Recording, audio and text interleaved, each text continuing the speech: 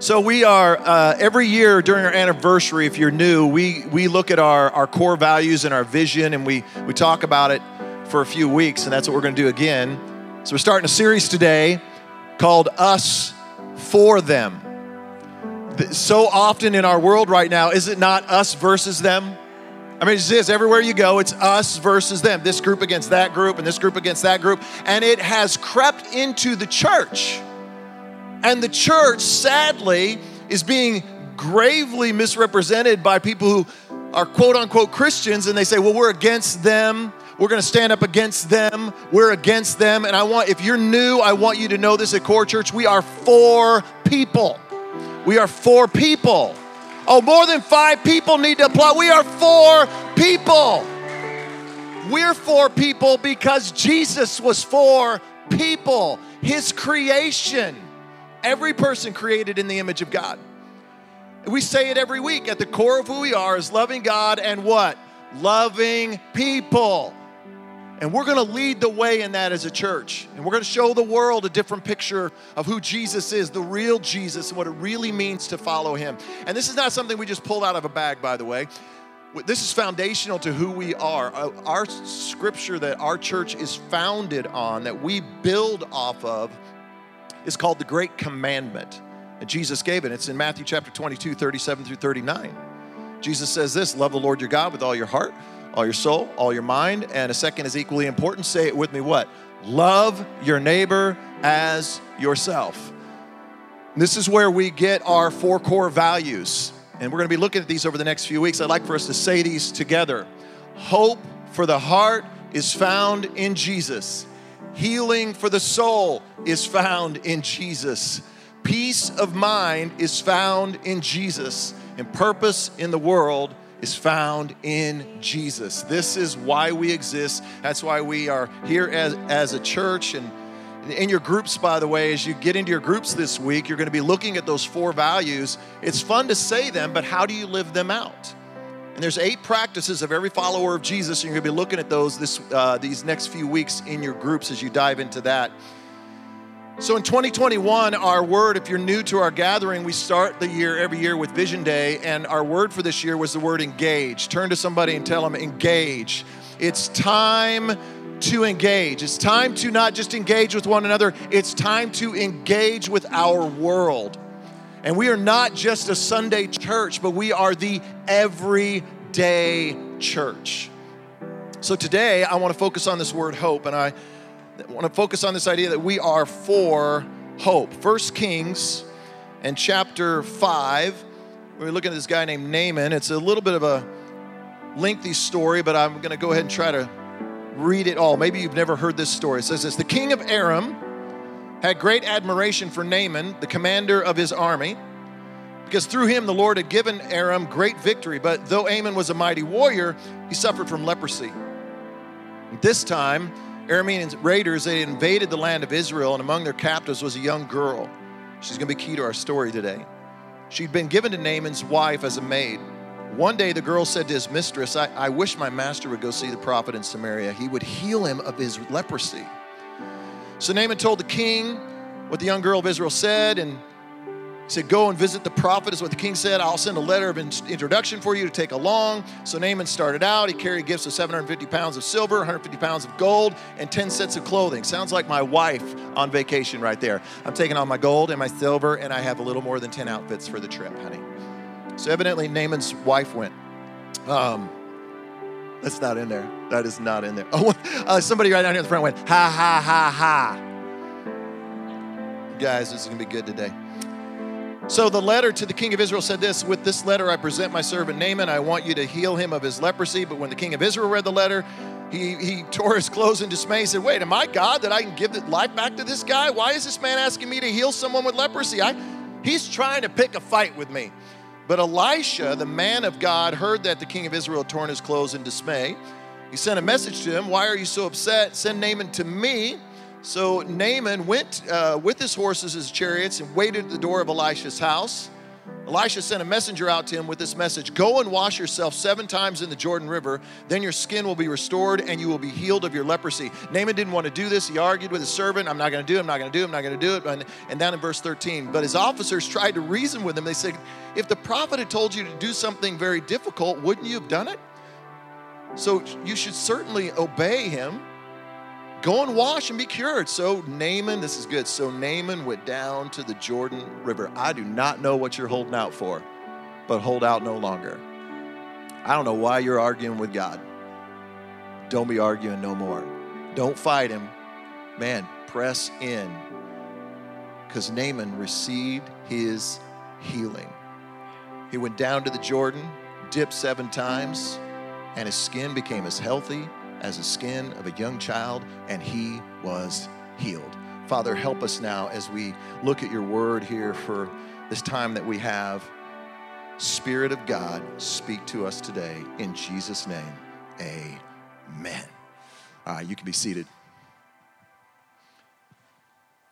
This summer, Laura and I went on vacation to Breckenridge, Colorado, and the place that we stayed, the room faced the pool. And one afternoon, I was standing there and I was looking out at the pool, and I saw this guy standing by the pool, and he was perfectly chiseled, okay? I mean, not ripped like big, huge muscles. I mean, he was gorgeous. And I say that with all sincerity and with all confidence in my manhood. And he's standing there without a shirt on, wearing his swim trunks, and he's not really doing anything, but he's got this pose that he's putting on, looks like this.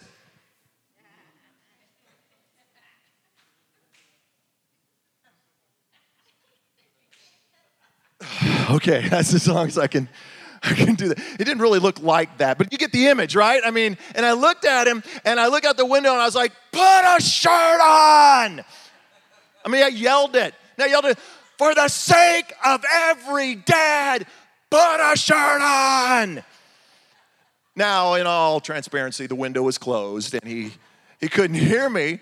But Laura heard me from the other room, and she's like, what are you yelling at? And I'm like, oh, this guy out here, look at him, Mr. Perfectly Chiseled, Mr. Perfect Body. Everything's good for him, and he doesn't have a shirt on. What are the rest of us dads are supposed to do with that?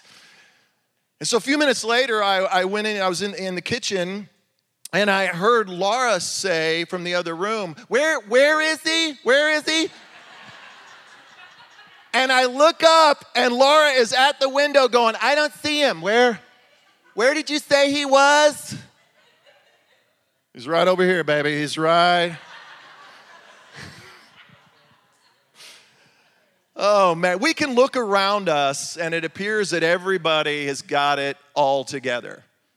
Everybody's got the perfectly chiseled life. They got the home, they got that car, they've got that person on their arm, or they got that one. I mean, everything is going, their social media is just on point, looks great. You see them and they're like, hashtag game night.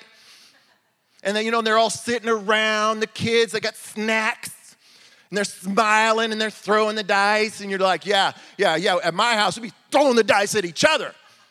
We ain't be smiling. We ain't posting that kind of stuff in my house. As you look around, and it just appears that everybody has got it all together.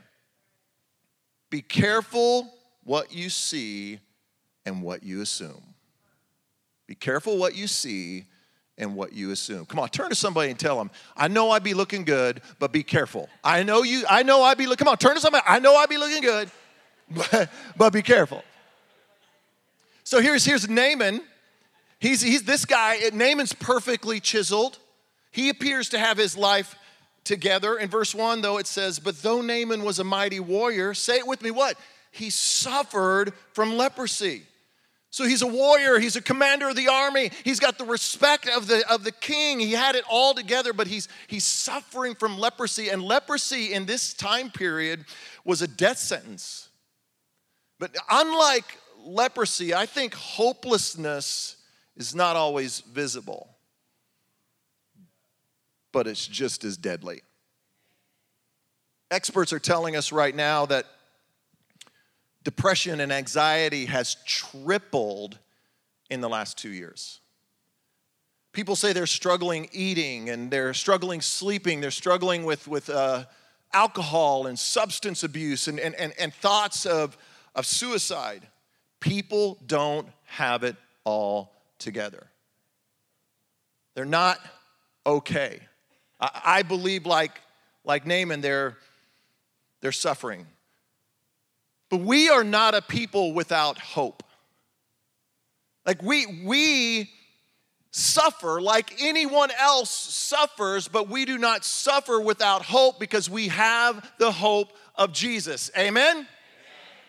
And I believe that God is calling us as the church to take the hope of Jesus into our world every single day. He's calling us to be messengers of hope. I want you to write that down. I am a messenger of hope. I am a messenger of hope. And in this story, we meet the most unlikely messenger of hope in this seemingly insignificant girl. Let's look back at the story in verse 2. It says, at this time, Aramean raiders had invaded the land of Israel, and among their captives was a young girl who had been given to Naaman's wife as a maid. One day, the girl said to his mistress, I wish my master would go see the prophet in Samaria. Man, he would heal him of his leprosy. I want you to stop and just think about this little girl for just a moment. First of all, think about how busy she is. She's got a million things to do. I mean, she's the maid of a pretty important guy. She's got a very, very busy schedule, but yet she notices Naaman. There is not a person in this room that would not say you are busy. How many of you are busy? Like your schedule, you got a lot. How many of you got a lot going on? Okay, the rest of you aren't even paying attention because you're already thinking about, I got this going on, I got this going on, I got this. What was he asking? Were they handing out free cookies? What's going on? Did I miss that? I mean, we're all busy. We all have a lot going on, but do you notice the Naamans? Do you notice your coworker who seems just a little bit off today? I mean, there's something's not quite right. Do you notice that person on your campus that they're kind of a little bit on the outside looking in? Do you notice your neighbor who's struggling and maybe hurting? Do you even know your neighbor's name? Laura and I, we moved recently. We've lived in this house now for 3 months, and I am embarrassed because my next door neighbor, not 2 doors down, not across the street, but my next door neighbor, I had not met for 3 months. I'm like, he's right there, and I'm not meeting him. I remember a couple weeks ago, I got home from the office, and I went down and I grabbed the trash cans, and I was pulling them up and got them up into place. And about that time, I heard the over here, you know, that sound that those waste receptacle, is it receptacle or reciprocal? Receptacle. You know the sound the trash cans make? You know. This guy's not very good with words, is he? Why did you invite me today? So I'm pulling him up, and I get him in place, and I hear the sound, and I look over, and it's my next door neighbor, and he's pulling his up, and we did the eye contact thing, and it's that universal look of, you know, yeah, I'm tired, I'm busy, yeah, you're tired, you're busy, yeah, we'll do this another time. You know that universal look we all do? Yesterday I went out and I got my mail, and I heard him out clipping branches in his front yard. And I was like, all right. His name's Chris. His wife's name's Jessica. Super nice guy. I have no clue if he goes to church. I have no clue if he's an atheist. I have no clue what his political views are. I have no clue about anything other than his name's Chris. See, what God is looking for is messengers of hope who are willing and available. Are you available and are you willing? What's funny is we say this every week in the middle of our sending prayer. Like, look at this. In the middle of our prayer, Say this with me, that part that's underlined. I am available and willing. Come on, turn to somebody and tell them, I am available and I am willing. But let's be real, come on, it is tough to find the time to be available. I mean, you're just like, once I get through this, once things settle down, once I get through this season, once I finish with this, but it's not about finding the time, okay? It's not like you're like, oh, there you are. I've missed you. Where have you been? I have been stressed. I am overwhelmed. Get over here right now. No, it's not like you go find the time. You ain't got to find the time. You've got to take the time. You've got to take back your time. Because write this down. Hope can't wait. That's why we have to take back the time and take the time, because hope can't wait. The writer of Proverbs says that hope delayed makes the heart sick. We can't wait.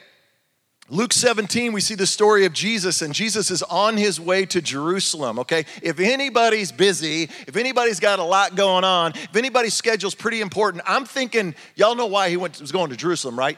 Like the disciples thought it was something else, but he was going there to die for the sins of mankind. Kind of a big deal. And he's on his way to Jerusalem. He's got people all around him, and these lepers in the book of Luke, they cry out to him for healing, and it says that Jesus stopped, and he took the time, and he healed them. Take the time. Somebody say, take the time. Sometimes it's not about availability, but I think it's about vulnerability. It's this feeling of I don't want to feel awkward, and I don't feel qualified. When we moved into the house we're in now, this is so crazy. The owner of the house threw in a 0-turn radius mower. Can I get an amen from the men in this place today? Oh my goodness. If you don't know what a 0-turn radius mower is, I'm just telling you, I need your man card, okay? Because if you don't know, it's like when you're driving and you see the businesses and they're out there and it's got those little gear handles on it, and the guy does a spin, and you're like, wow, it was amazing. That's a 0-turn radius. And he said, I'll throw it in with the house. And I'm like, and I was so excited because it's like a grown man's go-kart. It is fun to mow the lawn, people. I've waited for this moment in my life. It will go over 25 miles an hour on the street. It's amazing. I love that thing.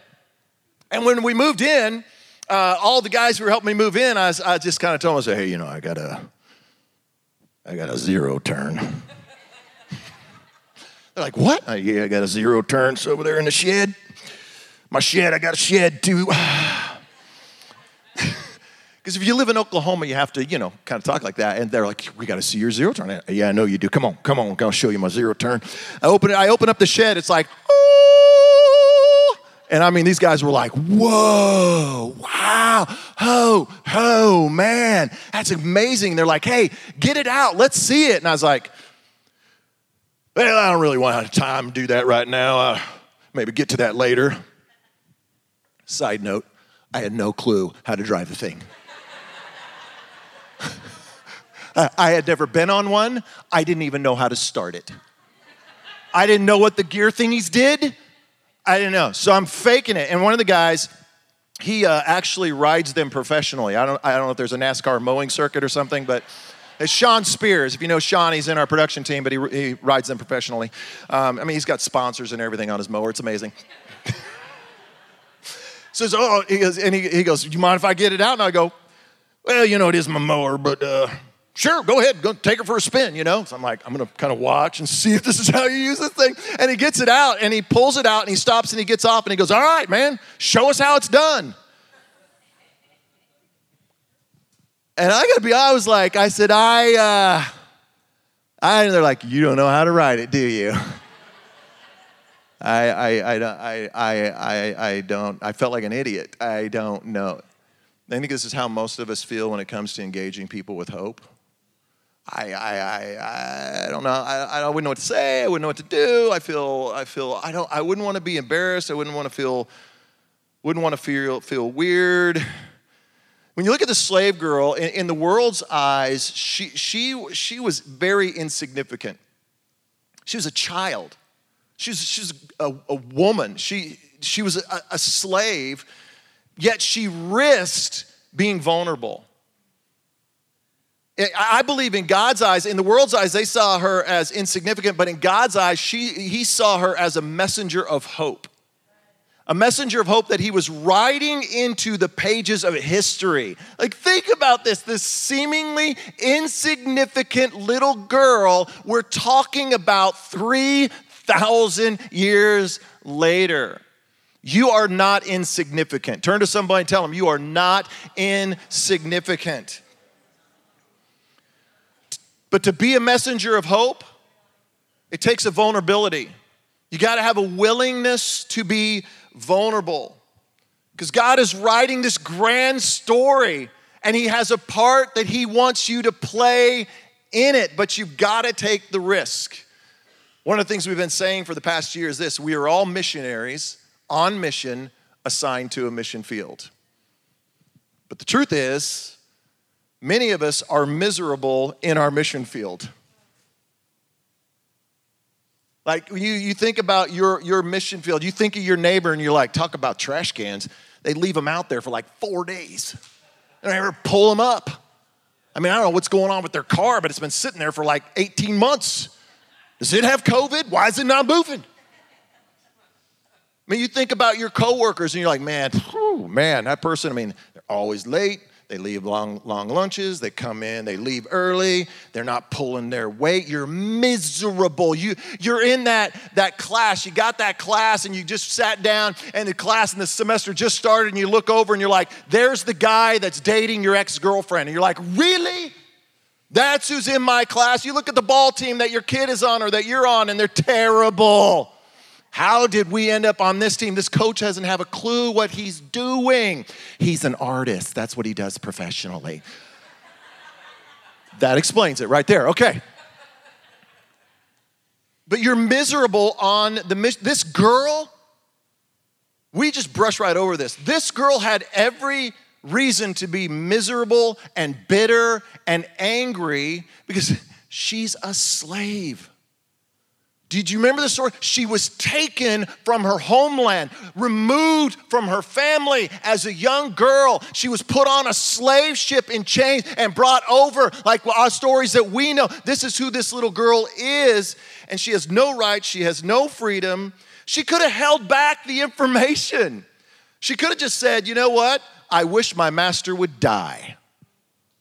And who would blame her for that? But she didn't. Look at verse 2. She said, I wish my master would go see the prophet. Where has God placed you that you despise? I wish they would move. I wish they'd quit. I wish they'd quit and just go to another job. I wish I did not have that person in my class. I wish I wasn't on this ball team. Not this girl. Man, I wish my master would go see the prophet. Could it be that God has placed you where you are as a messenger of hope? Turn to somebody and tell them, you are a messenger of hope. You are a messenger of hope. It's not us versus them. It's not you versus your neighbors. It's not you versus your classmates. It's not you versus your coworkers. It's us for them. At Core Church, we will always be for people. We will always be for them finding hope in Jesus.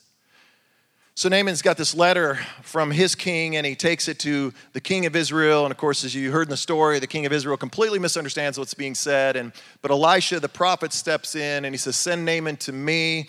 And then he tells Naaman he's supposed to go dip into the Jordan, but Naaman won't do it. And he's all against it, and I'm not going to do it, and I'm not going to do it. Finally, he gets convinced to go dip into the Jordan. We read this in verse 14. It says, Naaman went down to the Jordan River, and he dipped himself. How many times? 7 times.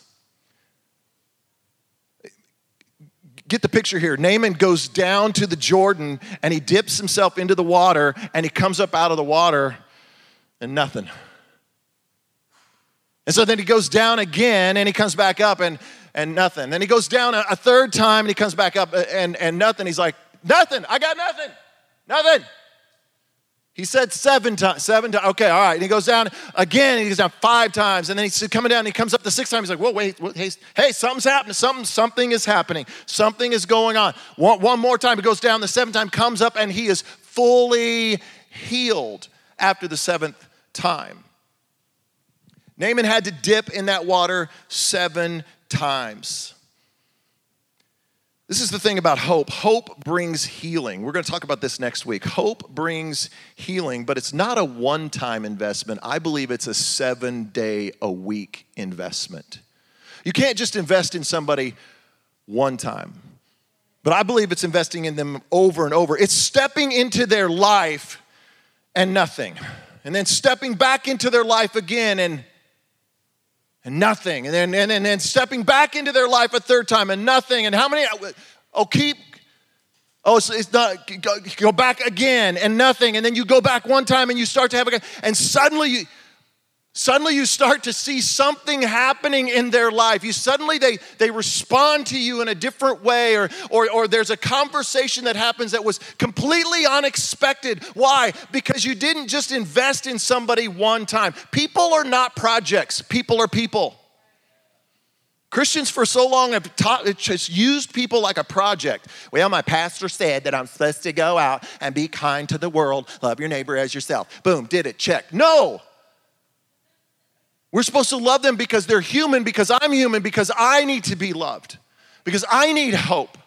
You need hope. We all need hope. And when you invest in them and you begin to invest in their lives, suddenly you're going to start seeing hope rise up within them.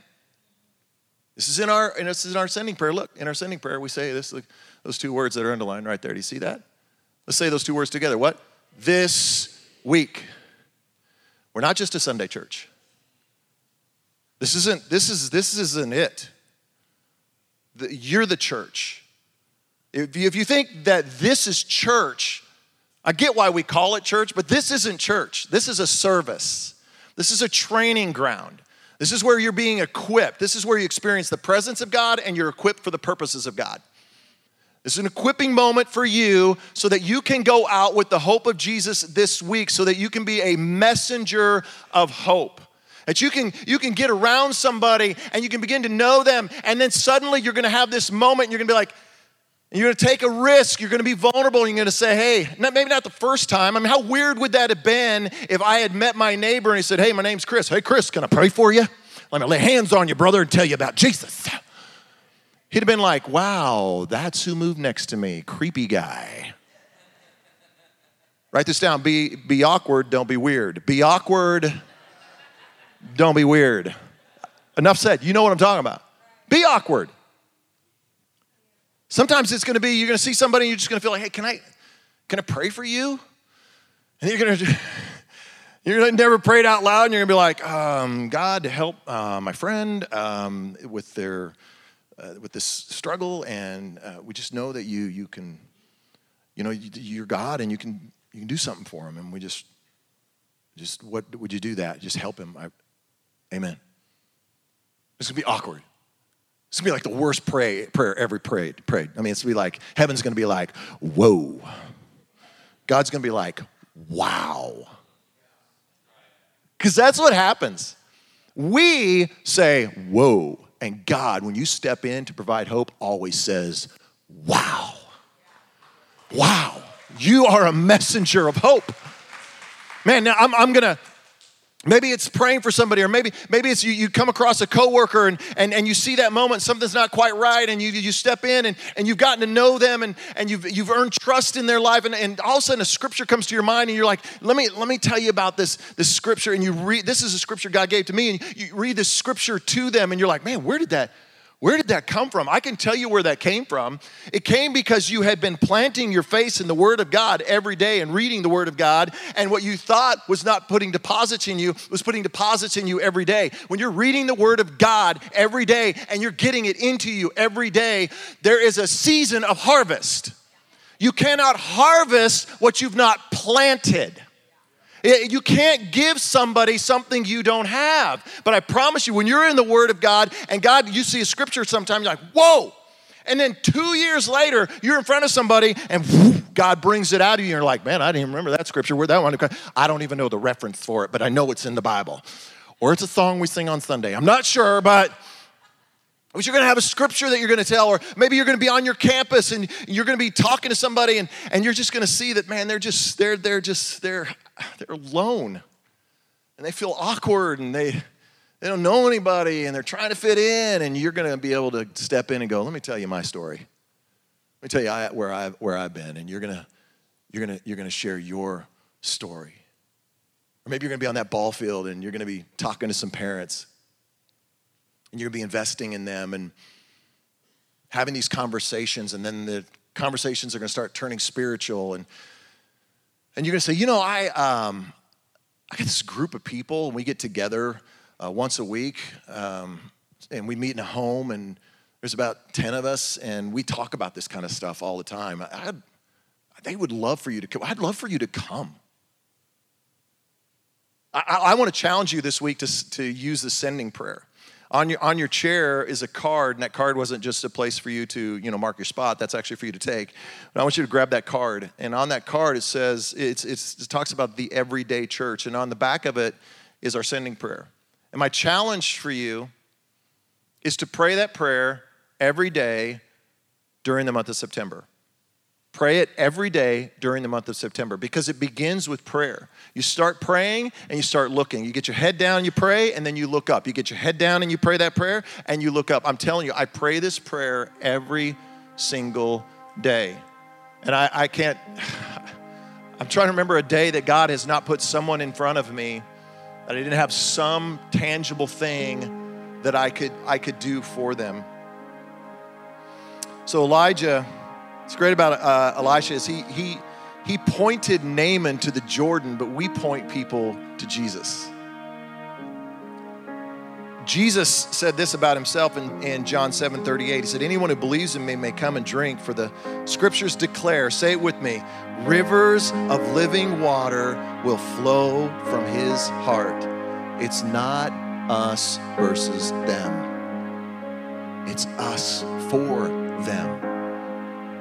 Jesus said, hope is available for anyone. The very first word on that scripture, put that scripture back up. Can we put that scripture back up? Thank you. Anyone. That's an us for them statement. Jesus didn't say, well, let me check you out first. Once you've checked the boxes, then you're welcome. But no, he said anyone. That's an us for them statement. And we are messengers of hope. So, man, let's carry this living water to those who don't have hope. Would you stand? Father, we thank you for your word today. Thank you for the power of your Spirit. And we ask as we move now, God, to a moment of consecration and a moment of seeking you through communion. Would you minister to us? Would you show us, God, how we can be messengers of hope? In Jesus' name, amen.